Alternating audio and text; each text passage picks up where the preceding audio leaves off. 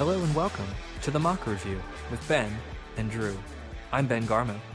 And I'm Drew Evans. Today on the podcast, we're talking to Adam Detsky. Now, Adam is a member of the American Mock Trial Association Board of Directors. He's also a member of the AMTA Tournament Administration Committee. And the main reason that we're chatting with him today is he's the chair of the Team and Feeder Subcommittee, which is the subcommittee, and Adam specifically, that is tasked with making the team assignments for regionals and other, feeder assignments to national competitions. And Adam has been doing that specific process for several years. We're really lucky to get to talk to him. We're actually recording this the day before Thanksgiving, which is the day that the first draft of the regionals pairings were released to the general public. So Adam, thanks so much for joining us. My pleasure. Thank you for having me. So as we like to do, right, you're someone who's been involved in AMTA for a little while, and we like to go back and get people's origin stories. So can you tell the listeners of our podcast how you started out in AMTA, how you got going? Sure. So I was a student at the University of Maryland back in 1997 or 98. And to be perfectly honest with you, I was going nowhere. I didn't have any plans for my future. I didn't know what I wanted to do. I was still an undeclared major by and large. I didn't know if I wanted to go to law school or not. I didn't know. I certainly knew that I wasn't mature enough to enter the real world yet. And I was definitely that guy who was sitting there in my dorm room with the fan blowing out the window and pack of ye old English bottles in my fridge, and I really had no direction. And I came across just a random family law studies class taught by a man named Noel Myrick's. And for those of you who've explored the website, you might know that Dr. Myrick's is one of the members of the Coaches Hall of Fame. And that was a law school level class. The textbook was a law school family law textbook. And he taught Socratic method, which is what they use in most law school classes. And we had to read these cases, and we had to brief them, and we had to discuss what's important and point out how they got to their rationale. And I really enjoyed it. And I excelled in the class. It was the first time I really felt like I was connecting with some education.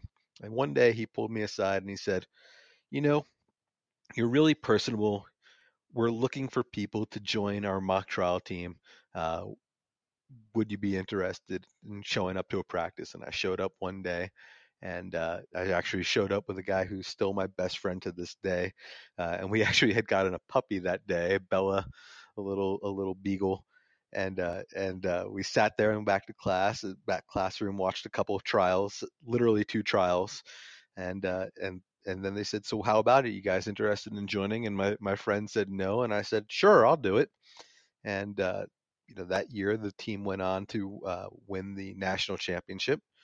I was not part of that team. I do not claim to be a member of the 1998 national champions. In fact, I was only really active on the team in 1999, which is the year between the Maryland national championships in 1998 and 2000. But it was a disappointing year for us in 1999, but it changed my life, and it changed so many people's lives. I know so many people out there who to this day send me emails saying, thank you so much for being on the board. Mock trial changed my life, and it changed my life. And so what happened is I graduated from the University of Maryland, and I went off to Syracuse Law School. And Syracuse at the time didn't have a team, so I formed one. And I co-formed it with another man who became the head coach, and I was the assistant coach. And we actually did very well as that new upstart program. And by the end of our second year, we won the national tournament in Minneapolis, which at the time was called a Silver Flight. It was a different tournament structure then, and at the Silver Flight, the top 4 teams got what we called bonus bids to the national championship.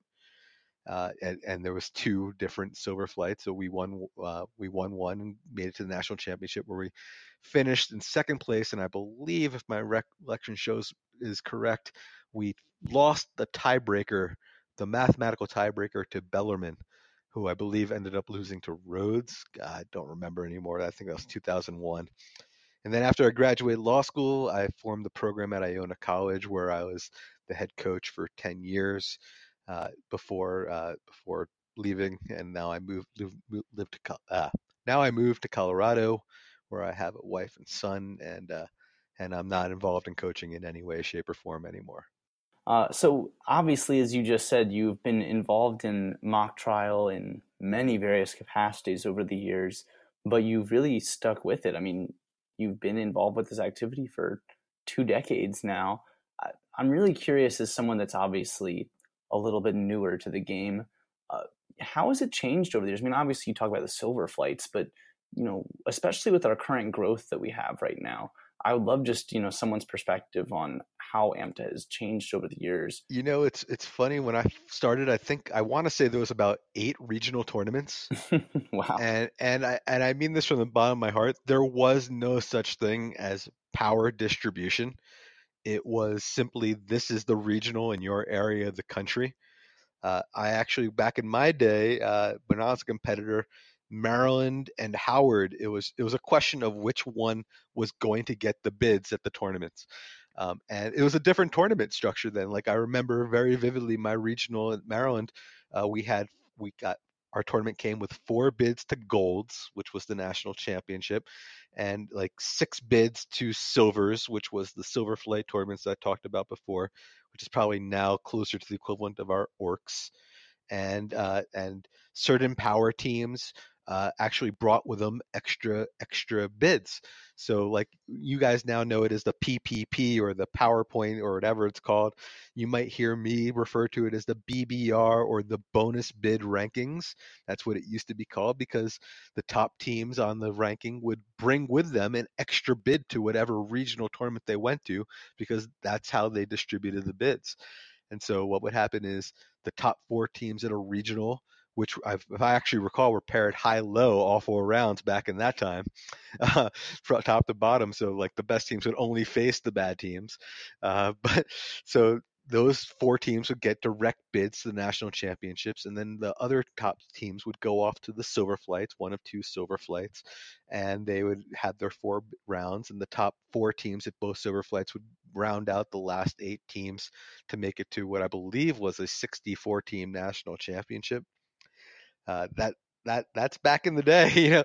In fact, most people don't know it, but power distribution was something that actually kind of only originated in 2009. Before that, we didn't designate. There was no such thing as A team, B team, C team, or D team. They'd come out with regionals and it'd say, University of Maryland is going to send 4 teams here. University of Virginia is going to send 3 teams here. Howard's going to send their 2 teams there. And there was no logic to it. I remember very vividly my regional had Maryland, Virginia, Howard, George Washington, Georgetown, and those were the top, and then you had the other schools down below, and they were just kind of there to get the free pizza that was given out at the end of the tournament. It's a very different world that we've evolved, and it certainly wasn't 650 teams. There was actually, back in the day, there was only a national championship, and then regionals kind of came out of that because we had to. In fact, at one point we had what we called I affectionately call it a bronze tournament, or a runner-up tournament, down in Stetson, which was for teams that had never qualified for nationals, and they would go. That would be their national tournament. If you did okay at your regional and you never been to a national, you'd get a bid to Stetson. So over the years we've tried different things. I've really seen it develop, and it's what we've seen, what we have now is really an evolution that came over a long period of time. So we've been told we obviously want to get into the regionals pairings process in a minute, but of course we had Mike Gelfand on a couple episodes ago, and you and he, I know, both coached at Iona, and so we've been told that we have to ask how you guys became friends, and then we've also been told we have to ask about what he referred to as the Great Syracuse Judges Debacle of 2010. So before we get into the craziness of this year, we want to know about both of those things. Well, let the record reflect that the Great Syracuse Judging Debacle of 2010 has happened since. So it's happened before.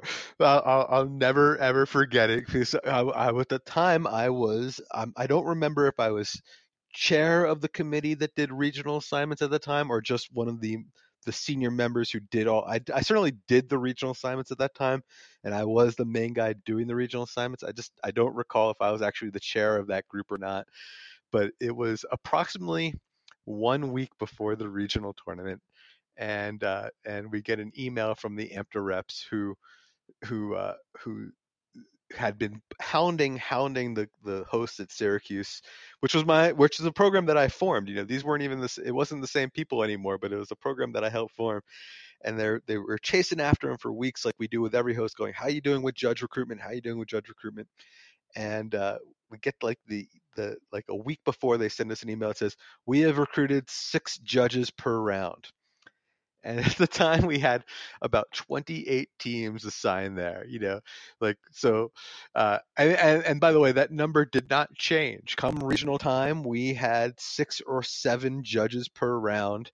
Every single room was judged by one judge, and we just doubled their ballot. And in 5 of those or 6 of those rooms, well, I should say that when we found out the news, we immediately tried to transfer out as many teams as we could. But there's only so many spaces that you could do.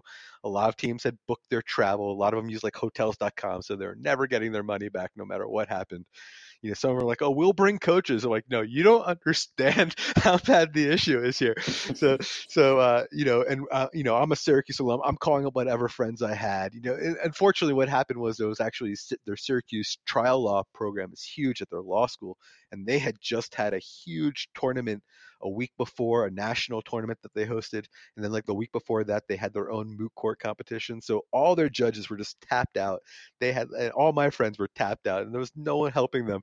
And so literally 5 of the trials in each round were judged by a single coach judging panel.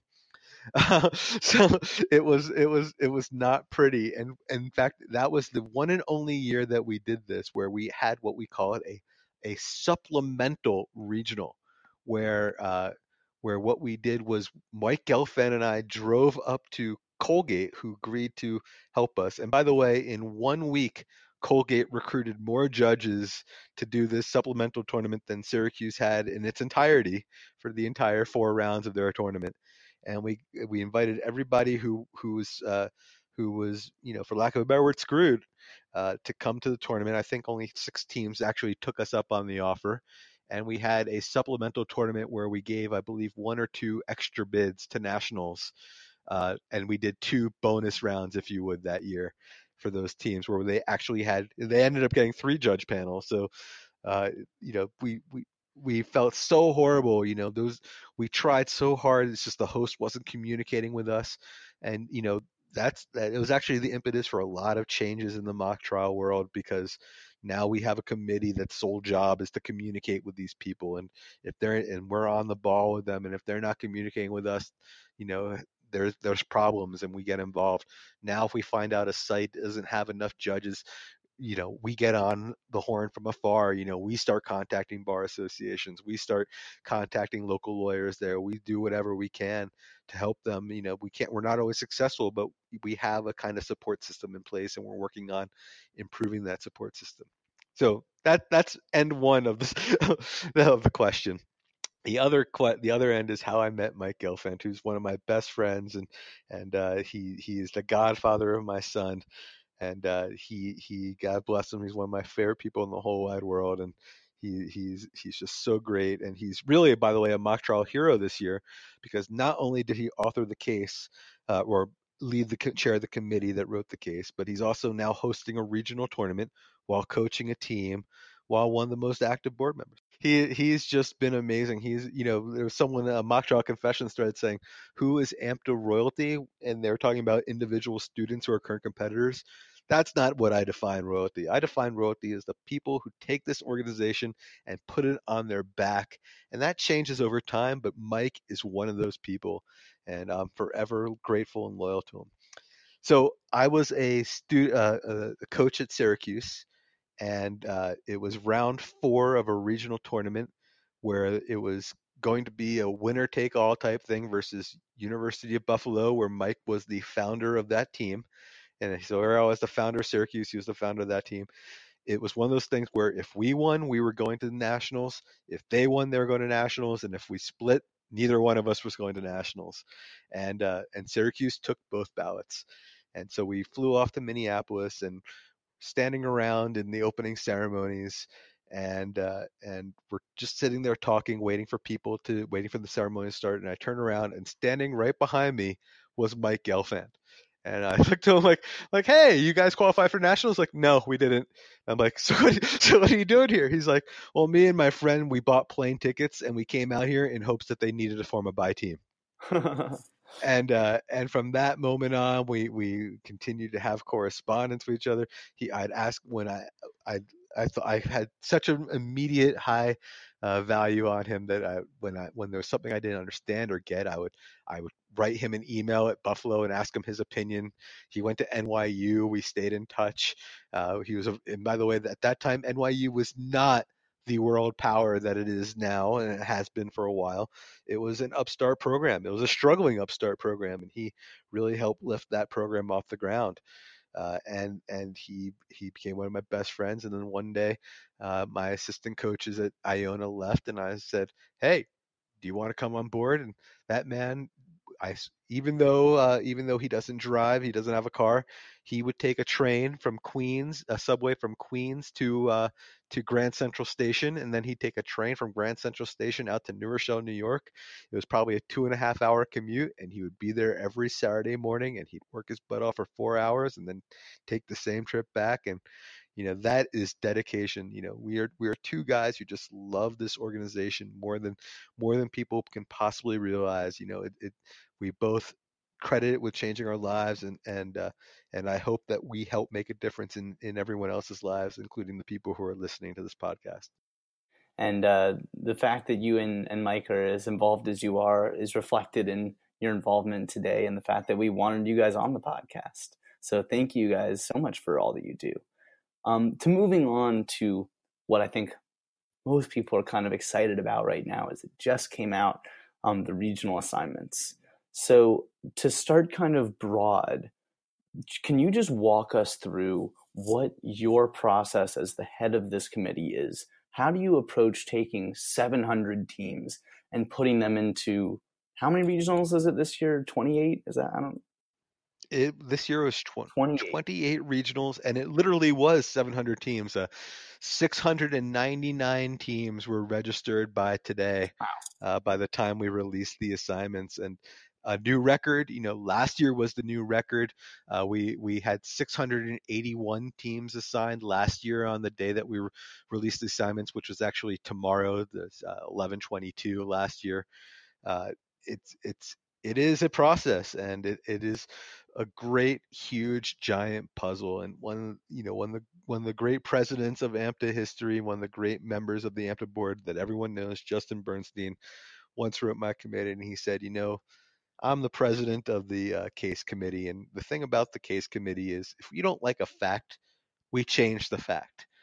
If you don't like the geography, you're stuck with it. There's nothing you can do. That's the puzzle you're dealt. You don't have changeable facts. The only thing that changes is where your regional sites are year to year. And there's lots and lots and lots of ways to do it wrong, and only a few ways to do it right. And what I'm very fond of saying is, if we do our job right, everybody thinks that they were screwed. Every single team thinks that they got the toughest regional, and they got the toughest orcs, or one of the toughest orcs, and that they are being punished somehow. When someone comes to me and says, "Yeah, our region is really easy," my first thought is, "Uh-oh, what did I do wrong?" So it is a process, and it's something that we take very seriously, because we know, this is what you guys remember, is the competitions, is you remember the camaraderie, your friends, the people you met, but ultimately you remember the experience of learning this case, learning how to direct, learning how to cross, do the opening, closing, those judges who don't know what the hell they're talking about, and how you got screwed at your regional and you really should have made it out. These are the memories that stick with you, and they're really important to us, and we understand that. So again, I don't know if I directly answered the question, but I hope that shed some light on how this whole process begins, is we sit there and we say, how do we make it so every single team feels like they have a chance? And so, I can't emphasize this enough. We have 699 teams. Last year we had 192 bids to nationals. So that meant there were over 400 teams, close to 500 teams that were not making it to nationals. And so everyone, when they think of power distribution, they always think of the top teams. They think of the Yales and the Harvards and the up and coming teams and the UCLAs, but they don't think of those 500 teams that haven't been to nationals. Last year we had like 290 teams that had like a ranking. So that meant that there were 400 teams that didn't have a ranking. And when you look at it on a piece of paper, that ranking counts 3 years of nationals. So that means there's 400 teams that have either not been to nationals in the past 3 years or longer, or haven't been to nationals at all. And how do you keep them feeling like they have a chance? And that's really the focus that I tend to set out and start with, is what can I do to give those teams a feeling that when they get their regional assignment, when they walk in that door and they get to see all those kids in suits ready to compete, working their butt off, how do they feel like they have a chance? Well, so along those lines then, so I think that's a really interesting approach. Can you break down how exactly you do that? And what I mean by that is, like, you have a list of 700 teams that have registered, right? And certain ones are ranked and certain ones aren't. And you have teams from all across, the 48 continental United States. I'm sure it keeps, people at AMTA awake at night, the notion of Alaska or Hawaii ever wanting to compete. But how do you actually go through the process of allocating teams? Is there a formula or anything like that? And what Drew and I were saying is, if there's an example, he and I are both in the Owings Mills regional, I guess sort of the Baltimore-ish regional. So maybe you can use that one as an example, or another regional that you think is a good example of how exactly the process of placing teams into a regional works. Well, I'll tell you, it starts with the BBR or the PPP or the TPR or whatever the heck it's called now. I don't know. It starts with the power rankings, and it starts with the national championship brackets. And it starts basically from the day that I find out where all the regional tournaments and national tournaments are. I have no say in that. I give my input. To the most part, our host selection committee doesn't have much say in it either. It's who applies, and when we don't have someone who applies, who can we beg to get to host a tournament for us? And so what I do is I understand that the students who are competing now, they know last year, they know the year before. They may or may not know 3 years ago. They may or may not know history. And so I know that what they're looking for right from the very start is, where is UVA? Where is NYU? Where is Rhodes College? Where is Georgia Tech? And so I literally start at the very, very top, uh, by going to the by going to the NCT divisions, and I take those top tens and those honorable mentions, and then I look at them. I literally pour across every single team they faced. How did they get to their record? It's not so hard with the team that went 12-0. But it gets harder when you're looking at the team that went 6-6 and got the honorable mention. How did they get to that 6-6? Were they in the in bracket all the way through? Were they right up there? Were they 6-3 until they faced UVA in that final fourth round and finished 6-6? Or were they 3-6 until they drew a team that didn't do so well and was at the bottom bracket, and they were just competing because hopefully both teams were sober, that type of thing. I'm a realist. I understand how these tournaments work, Yeah. and I want to see how they got there. And then what I do is I make a list of who are the strongest teams, and I start laying them out. You got to start somewhere, right? And it's me, and I mean this from the bottom of my heart. I'm the one who lays everything out. It's all me. And the reason for that is if you have too many hands in the kitchen, you don't know what the product's going to be. So I lay everything out, and then my committee's job is to correct me and to tell me how wrong I am, and to tell me what a bad move this is, and to tell me how bad this looks, and to tell me that this looks weak. And they're free to use whatever metric they want. If they want to talk to 100 people and interview them and survey them, if they want to write coaches, if they have their own mathematical formula, whatever they want to use to help come up with different metrics that we can use. But it really is that simple, where I start and I say, okay, Yale A. Well, they usually want to be in New Haven, so let me put them there. For some odd reason, Yale wants to be where they are. School is at the tournament they host, so I put them there. And then I go through and I see the next team on the list is Yale had a BBR this year of like 56. So I look at them and I say, okay, well, who's next on the list? Well, that's probably UVA at 55.6 or Miami at 56.6. Okay, so where do I want to put them? Because I don't want UVA and Yale and Miami feeding into the same regionals. I don't want them in the same orcs even often. I want to spread that out as much as humanly possible.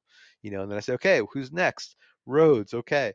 And it starts off easy enough, and I do it with the top 10, or at least what I call the worthy top 10. The ones who got to the top 10 because they belonged in the top 10 because of how they got there to that record. And then things start piling up. Like all of a sudden, next is NYU, and you're like, okay, well, NYU is 45 minutes away from Yale, or an hour and a half away from Yale. So do I want to put them in New Haven? No, I don't. But do I also want them feed them into the same orcs? Oftentimes the answer is no. And so I'm like, okay, so where's the next orcs? And I'll look it down and I'll be like, okay, well, I don't have anyone feeding into the Central Islip orcs yet, so let me put them there. And then you just start going down the line. And then what happens is you get to Columbia, and you get to Cornell, and you get to Tufts, and you get to Harvard, and you're like, oh God, what am I going to do? And so teams start shifting, and they start moving around, and it, like I like to say, it's not a transparent process.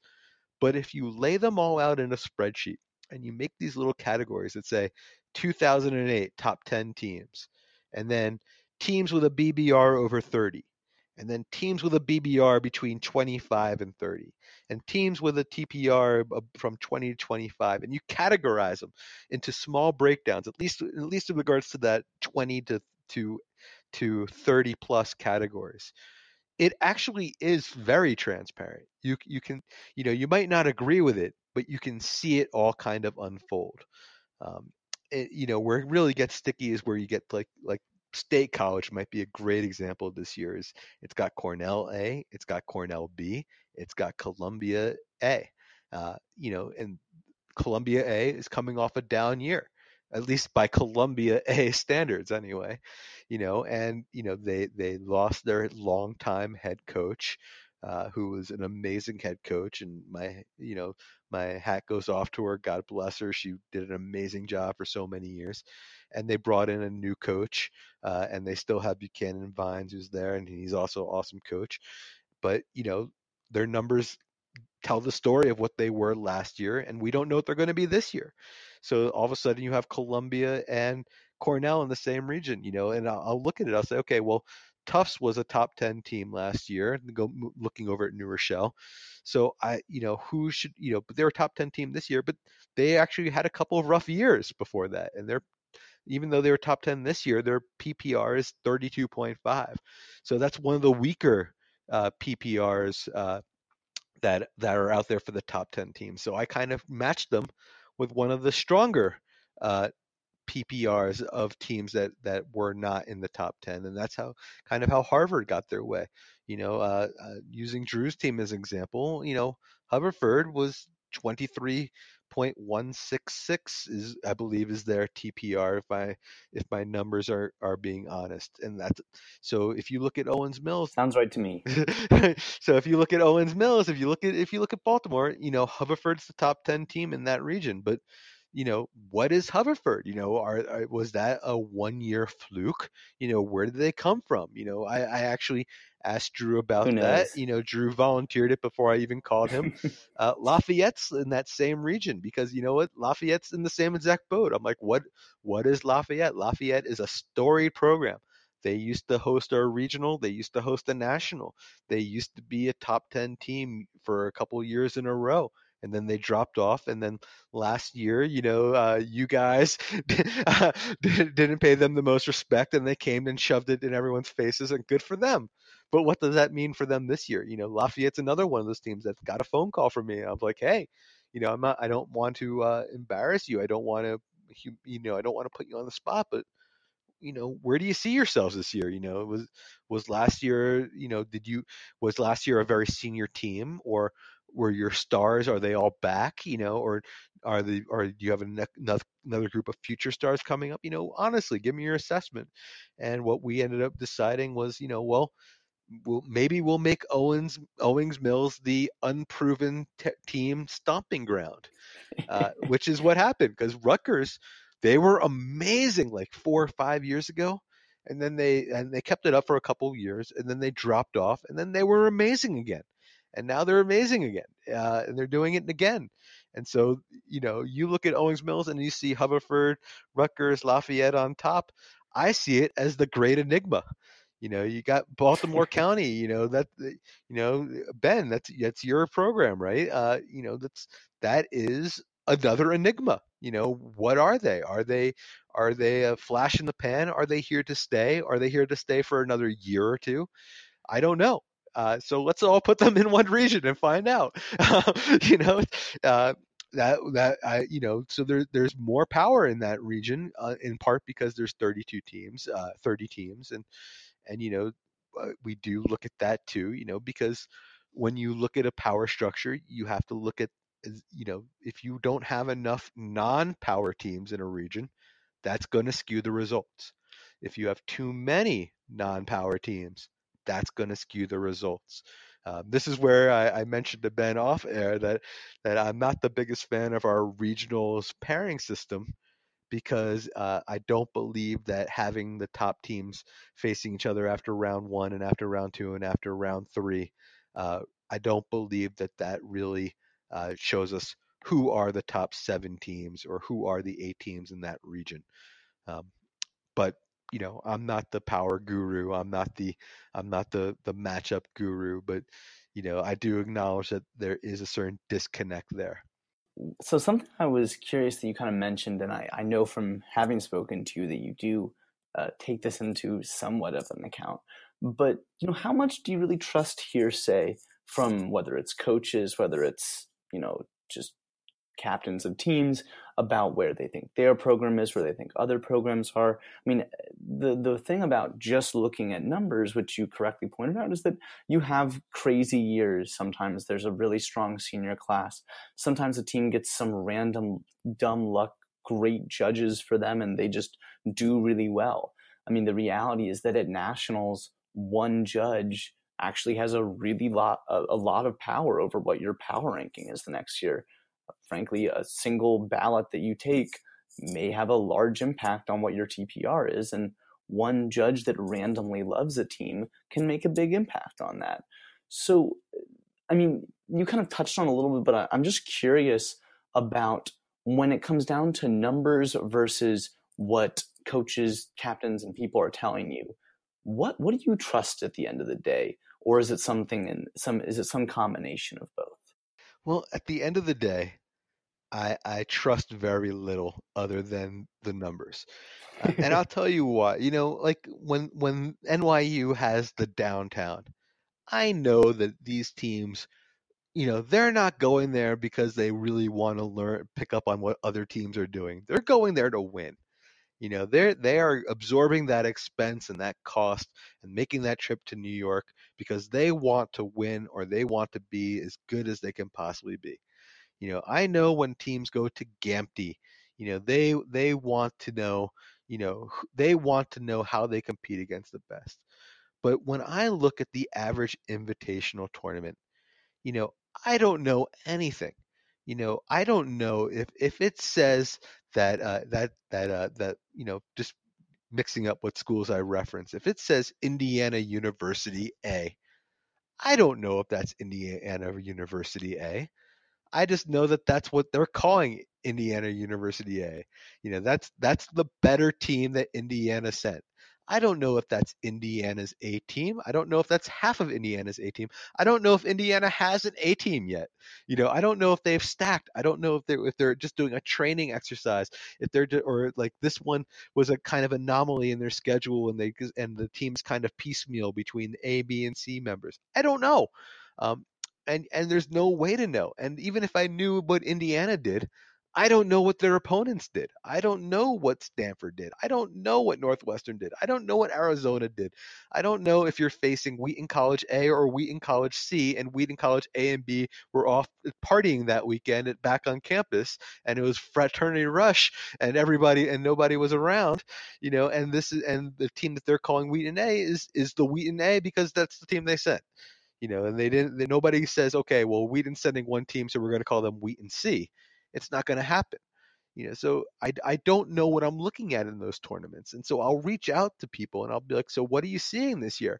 But they don't know what they're seeing either. It's not like they're sitting there having a conversation with Ohio State and they're saying, oh yeah, this is our A team. And at that same time, by the time November rolls around, these things are drafted. We're not finalized by any stretch of the imagination. We're editing things up until the final couple of days. But who knows what a team in October is going to look like in January? I don't know if half that team's going to quit. I don't know if that team's going to improve.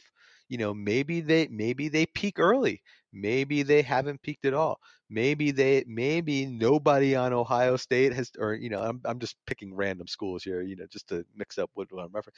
Maybe no one in Chicago has actually read the case yet. They're just that good. They know what they're doing, that they can get by on the flat of the seat of the pants and know the secret to mock trial is witnesses, and they have great witnesses, and the other team isn't prepared yet. For all I know, one of their opponents is on paper.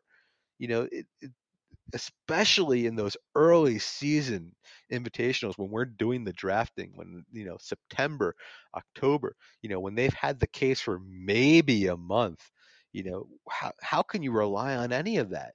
You just don't know. You don't know anything at all. And like you said, I could call the coaches, but even then, I can't rely on their information because I don't know about who they faced. I don't know, unless I call up every single team and ask them, which nobody has the time to do. You just don't know. So like, I'll look at the early season invitationals that I know are good tournaments. Back when Irvine was, back when Justin Bernstein had the Anteater tournament and or whatever it was, where they had two teams facing each other from the same school. That tournament I could look at and be like, okay, I know that these kids went there to win it. Now not so much. Now I look at Q-Bait, but Q-Bait's in early mid-October. What does that mean? What does any of that mean? Um, and so I don't. The answer is I don't. I have to go by feel. I have to go by what they report to me. But generally speaking, the greatest parameter that I use is last year's results. And to do that, I kind of have to edit the BBR or the TPR. I'm sorry that I refer to them interchangeably, because they've just changed names so many times over the years that I just don't even know what to call it anymore. The PowerPoint rankings. I look at that and I'll subtract out 2 years ago because, frankly, I'm a big college basketball fan, and how University of Maryland did the year after the national championship would have really, really, really skewed everything. What these students know, what the competitors know, is last year's results. And so, many of these teams, God bless them, they do it year in, year out. The Browns of the world, the NYUs of the world, the Cornells of the world, Americans has been very consistent over the years. Richmond has been great over the years with Ted as the helm. Penn State, what these teams are. They might get better, they might get worse. Furman, whether they have a bad year or a great year, they're right there in the national championship discussion. So it's a combination of what happened last year versus my own institutional knowledge versus what I think that the students perceive, because that's important too. When students see this team, like I know that students fear UCLA C as much as they fear A and B. And I know that students fear uh, Rhodes C and D as much as they fear A and B, and they deserve that because they win and they get these bids year in year out. And so you have to keep all that in mind. It's an amazing juggling act, and there's far more going on than people can possibly really get. And more than I want them to get, because if they're sitting there analyzing my regional assignments, then are they sitting there learning mock trial? Are they neglecting every one of their other classes? Don't they have to worry about getting grades at some point or another? What I try to do is make it a way so they don't look at it and they say, okay, why am I being screwed? And maybe they don't feel screwed, but maybe they do. I think all that's really interesting, and what I'm curious about with how it plays into it is the question of geography, because we obviously, the U.S. is a huge country, and we have regional hosts all over the country, and you have teams that have to travel long distances, and that I'm sure that sometimes limits your ability to place certain people. I know in the Northeast, in our Drew and I's area, I think it's a little bit less of a concern. But when you get out to, the Midwest and especially out to the West and the Northwest, like you got some of those teams that have, you don't have as many regional sites and they got to go pretty far. So how, and I know there's a rule specifically on distance, but also how do you deal with the constraints that maybe are placed on you by how far teams are able to go, what they can do? Do you reach out to specific programs who maybe have the means to travel further? What's that calculus like? You know, I go by what I call a morality compass, and that is, I believe the rule says 5 hours. Generally speaking, just from years of coaching, I know that 6 hours is basically the max of realisticness. Maybe you can ask them to go 6.5 hours. Generally speaking, my rule of thumb is if I want a team to go more than 6 hours, I'll call them or send them an email, or I'll reach out to them. And generally speaking, the teams that I'm sending 6 hours, they are power teams, and they're not mid-level power teams. They are top power teams. Like for example, Alabama, a great school, by the way, of a great example of a team that came out of nowhere. They were not even on the radar really last year, and then they came out and their A and B were incredible. And not only that, but I hear they're tearing things up this year too, and I hear they're forced to be reckoned with. They're in Houston. That's 9.5 hours away from Alabama's campus. Northwestern. You know they we kind of gave them a great assignment from a power perspective, because they were on the wait list, and we needed some power out in Lawrence, and to their credit, God bless them, they agreed to this, but that's a 9-hour drive for them. They're going to be out in Lawrence, Kansas, and they're doing AMTA a great service because Lawrence doesn't have power, and Topeka doesn't really have that much power, and Minneapolis doesn't have that much power, and that's their power teams there are Chicago and Washington University of St. Louis and Iowa and Cornell College, and they're all making these long treks out there, uh, because if we put them all in Wheaton, nobody in Wheaton would have a chance. It would be unfair. The teams in Wheaton would show up and be like, okay, well, Chicago A and B are getting 2 bids, Northwestern A and B are getting 2 bids, Washington St. Louis is getting 2 bids. Okay, who else is getting bids? And like I said, going back to the beginning of the discussion, they don't see themselves getting that bid, and they don't believe they have a chance, and that's how you discourage people. Now you mentioned like the Northeast, it's easy, but maybe not, because like look at this year. This year, uh, Delaware is not being a national host, nor would we really reasonably ask them to be a national host because Philadelphia is basically a half hour away from them, give or take, if even. And that's where our national championship is. And Philadelphia, our tournaments there haven't had history of the most successful judge recruitment, and here we are asking them to get 60, 70, 80 scoring judges, attorneys per round for the national championship. So realistically speaking, they weren't going to be a national championship. And realistically speaking, we lost Lancaster because Lancaster is basically the same host in many respects. It's Grant Keener, who's going to, I'm sure, do an amazing job. Grant always comes through in the clutch whenever we need him. He's been a great guy. Um, uh, but so what ended up happening is we went to all of our existing regionals. We went to Stevenson and we went to, I think Ben was probably you. We went to Princeton. We even went to Buffalo, which really would have been a very bad location for a national. I'll tell you why in a second. But and we asked them, Princeton, American, DC, can you guys host a national for us? And for whatever respective reasons they had, they all said no. The one who said yes was Chestnut Hill, Massachusetts, Boston College, and we didn't go to them last because we didn't have faith in them. To the contrary, Boston College, I remember repping their first regional. Those students, it's student-run program. They are incredible. They do it year in, year out, and they do a great job for us. And we're thankful to have them, and we're really happy that they're in ORCS. But nobody else in Boston wanted to host a regional. And so now what happens is we have enough teams in that Boston I-90 corridor to fill up basically 3 regionals, and they don't have one. We can't send them to Buffalo. Buffalo's 8-9 hours away from them. One straight shoot down I-90. They would never even have to get off the highway. It would just literally be an 8-hour drive, and Buffalo is not exactly the warmest weather climate. So they're not going to Buffalo. State College, well, we're not sending them to State College either. That's going to Buffalo and then heading south another 2 hours. So where are they going? Well, they're going to New Haven, and obviously New Haven can't handle all those teams. So what happens then? Well, then they go to then some more teams from there are going to have to go down further. They're going to have to go down to New Rochelle, and then then there's more teams still. There's enough to fill up another regional. So where are they going to go?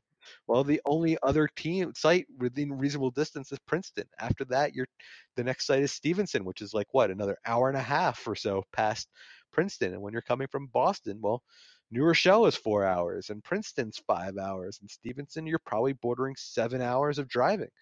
And I'm not going to do that. I'm just, especially because we have to be cognizant. It's February. In February, anything can happen, and weather-wise, and it's dangerous. And unfortunately, that we've encountered circumstances of that before. So then I have another hard and fast rule that says if you are a no power team, and if you don't carry any power, and you're within 40 minutes or so, 45 minutes of a site, my presumption is you're commuting each day.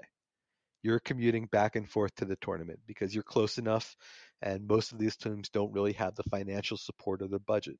So so then you look at New Haven, right, and you scan down. Well, you look at these universities. Quinnipiac, it's right next to New Haven, basically. Roger Williams is pretty close to New Haven. I don't know if it's commuting distance. Connecticut College, who I don't think has ever gone to nationals. U.S. Coast Guard Academy, it's 40 minutes away or so. Where are these teams going to go? Am I going to really send these teams away so that I can make room for other teams that have to travel? And the answer is no. I'm not. They don't have the budget. We'll never see them again. You look at New Rochelle, Concordia, Malloy, the Vassar College. These are schools that are basically right there. Where am I going to send them? Am I really going to send them to Princeton when there's a site 20, 25 minutes away from them that they can go to? Again, we're talking about it in like the no power region.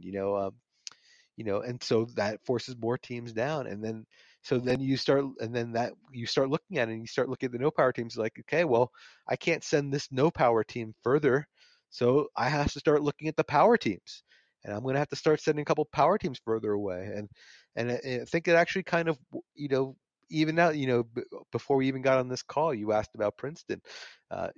Princeton became a little weaker by virtue of the fact that I had to keep shifting teams further down south, and I had to make room for the teams that were being asked to travel excessively at that point, because, like I said, we want to keep them.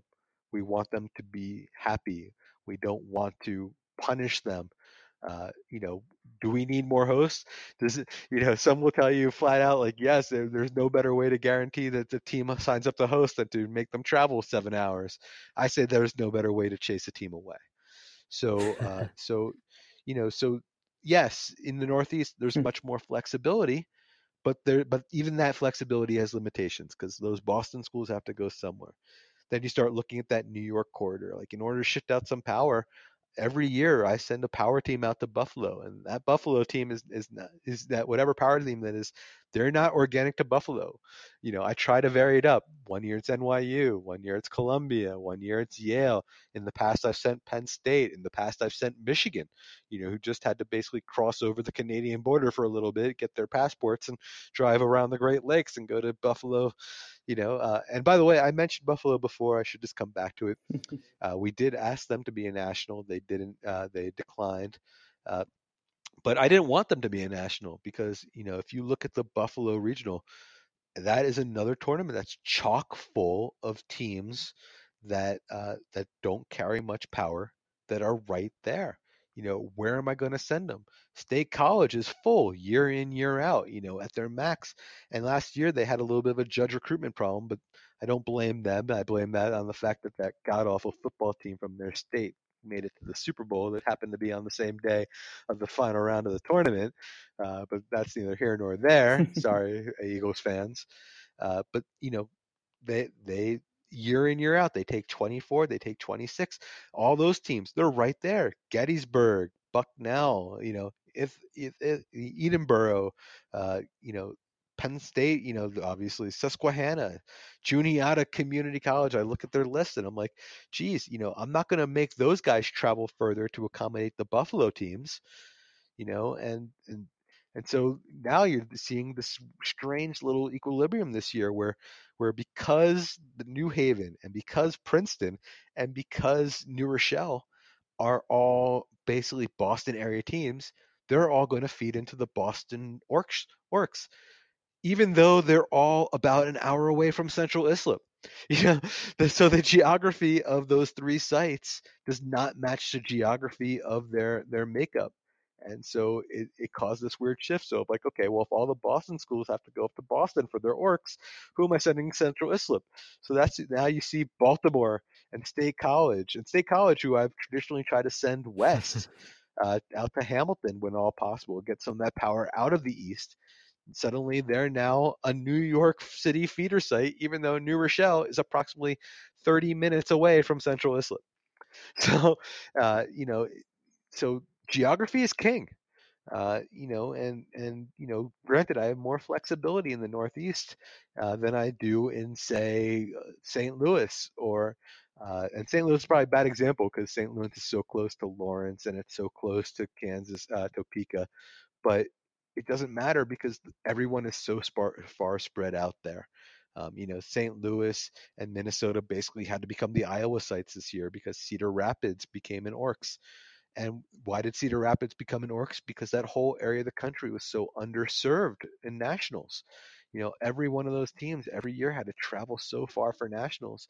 And when they got to a nationals, they were facing teams that were from other areas of the country. And, who knows what the actual power is in that area of the country because they never got a chance.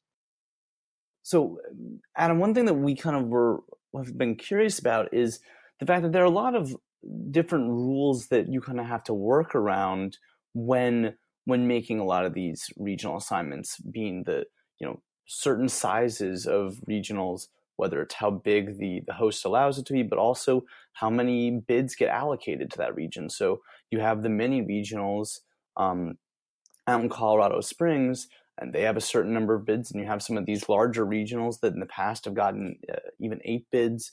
And I'm just wondering, how does that play a role into the assignments?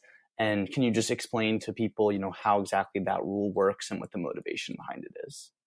Yes, I'm proud to say that I was a driving force behind both the concept of the extra bid for the larger tournaments and the creation of what I affectionately call the half regional. It's not a fair name for it. It is what it is. And I'll start with the half regional because that's the more recent development. The idea behind the half regional is that there's certain areas of the country where we are still growing, but we just don't have, we're not at that place where we have enough teams to justify having a full regional tournament, but there are just way too many teams that we can ship them off.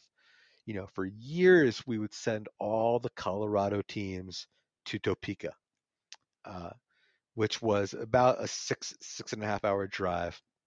Uh, not a pleasant drive by any stretch of the imagination, not an easy drive.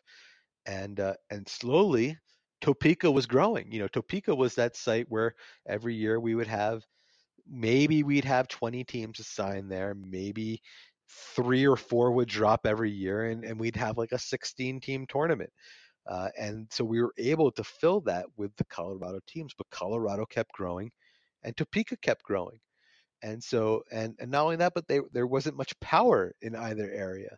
So, we want to be in a position where we're accommodating growth and the organization is continuing to grow and get known by more schools. Because frankly, the more schools that we have participating, the more prestigious the whole competition becomes.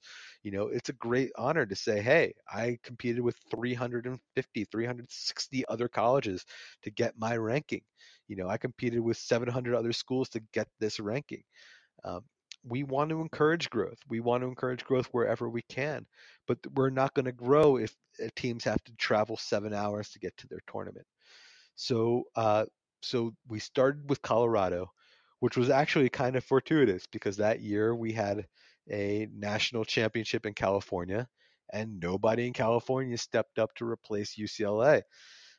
So what ended up happening was I would personally call up USC and UCLA and Arizona State and Fresno and beg them to fly 2 teams off to Colorado in the dead of winter, and then drive basically through the Rocky Mountains to get to the Colorado Springs in the middle of February, just so we would have enough spots to accommodate all the other teams in California. Because if they didn't agree, we wouldn't have been able to. We would have had a real emergency on our hands, and we wouldn't have had a solution.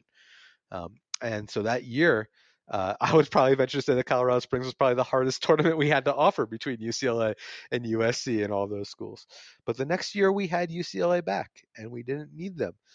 But we had 15, 16 teams in Colorado, none of whom carried power, but way too many to send to Topeka. And there was no other site within 7, 8 hours that we could send. We had Kansas City. Kansas City was even further away, and Kansas City was pretty full, especially if we didn't have like St. Louis that year. So we presented this idea of half regionals. It said, okay, let's keep them close to home.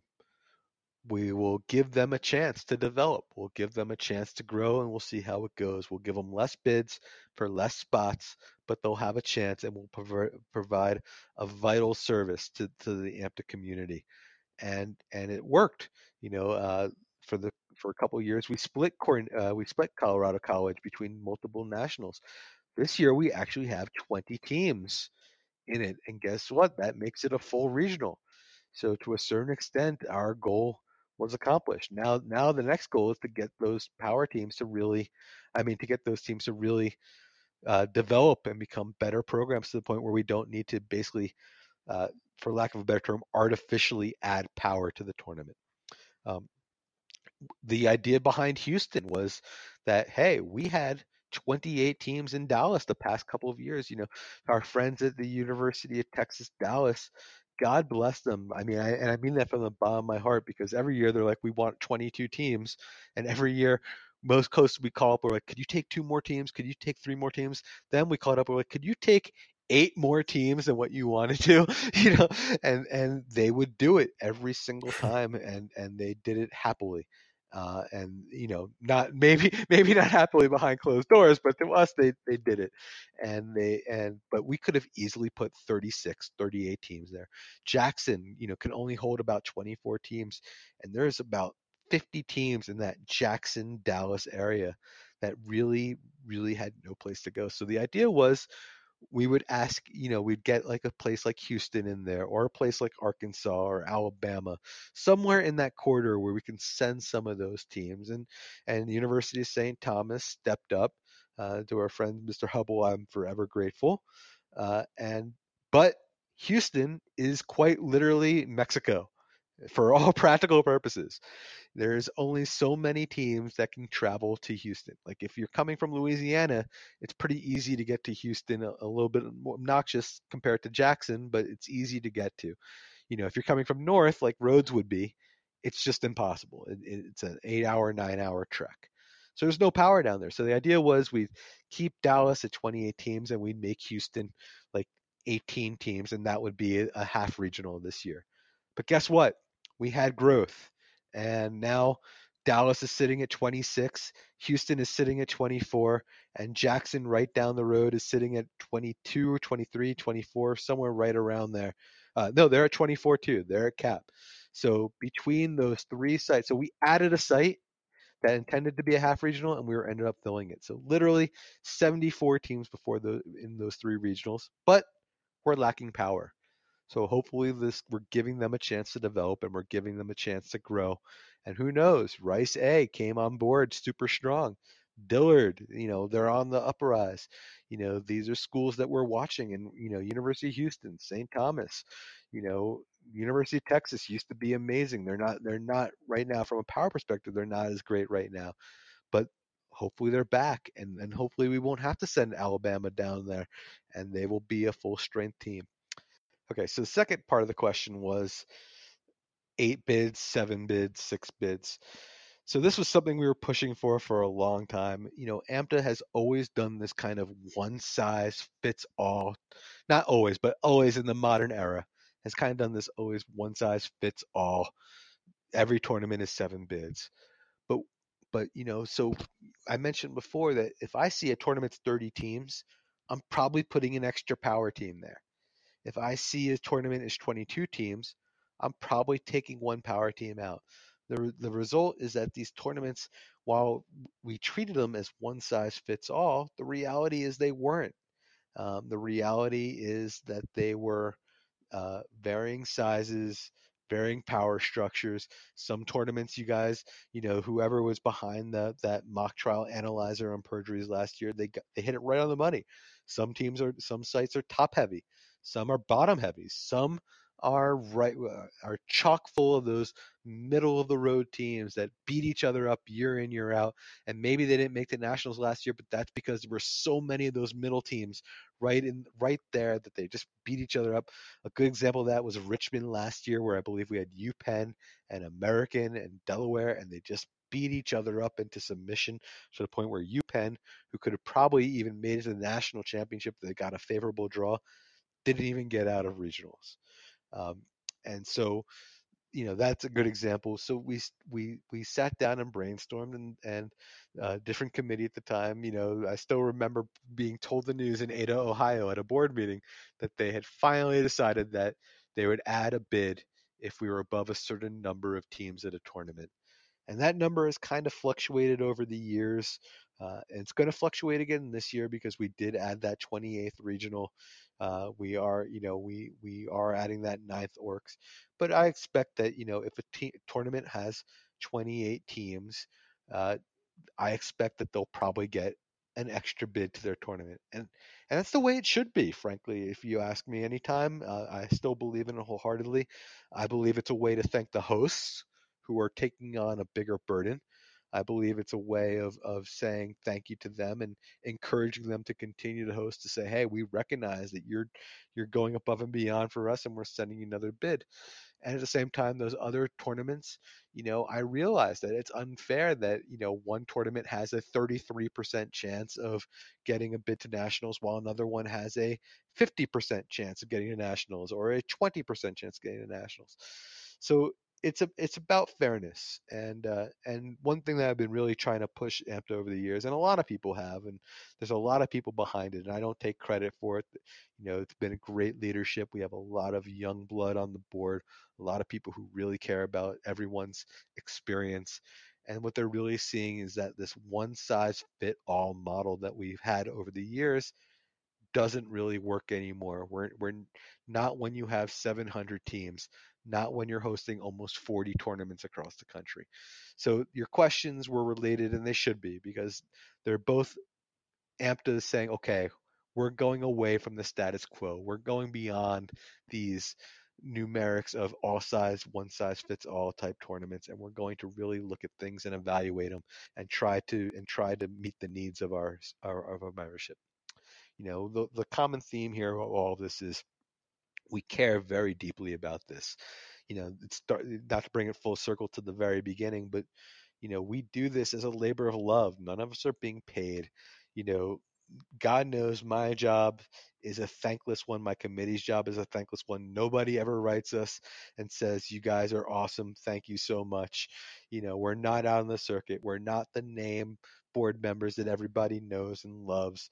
We're just people who do this for our own gratification because we know we're making a difference in someone's life, and hopefully they'll repay that. And our big hope is that they turn around and they become attorneys, or they give back to the community, that they are our future hosts, that they are our future judges, that they are the future donors to programs or AMTA itself, that they look back at this 20 years down 5 years down the road, 10 years down the road, when they're in their 60s and 70s, and they say, that was a really amazing time of my life. That was a really meaningful experience.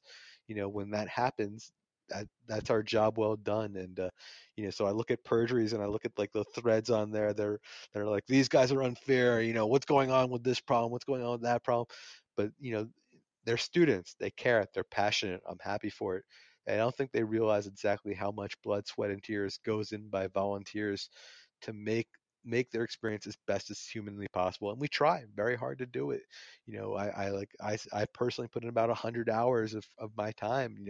That's the equivalent of 2.5 work weeks to make the nationals as fair and even as geography and numerics permit.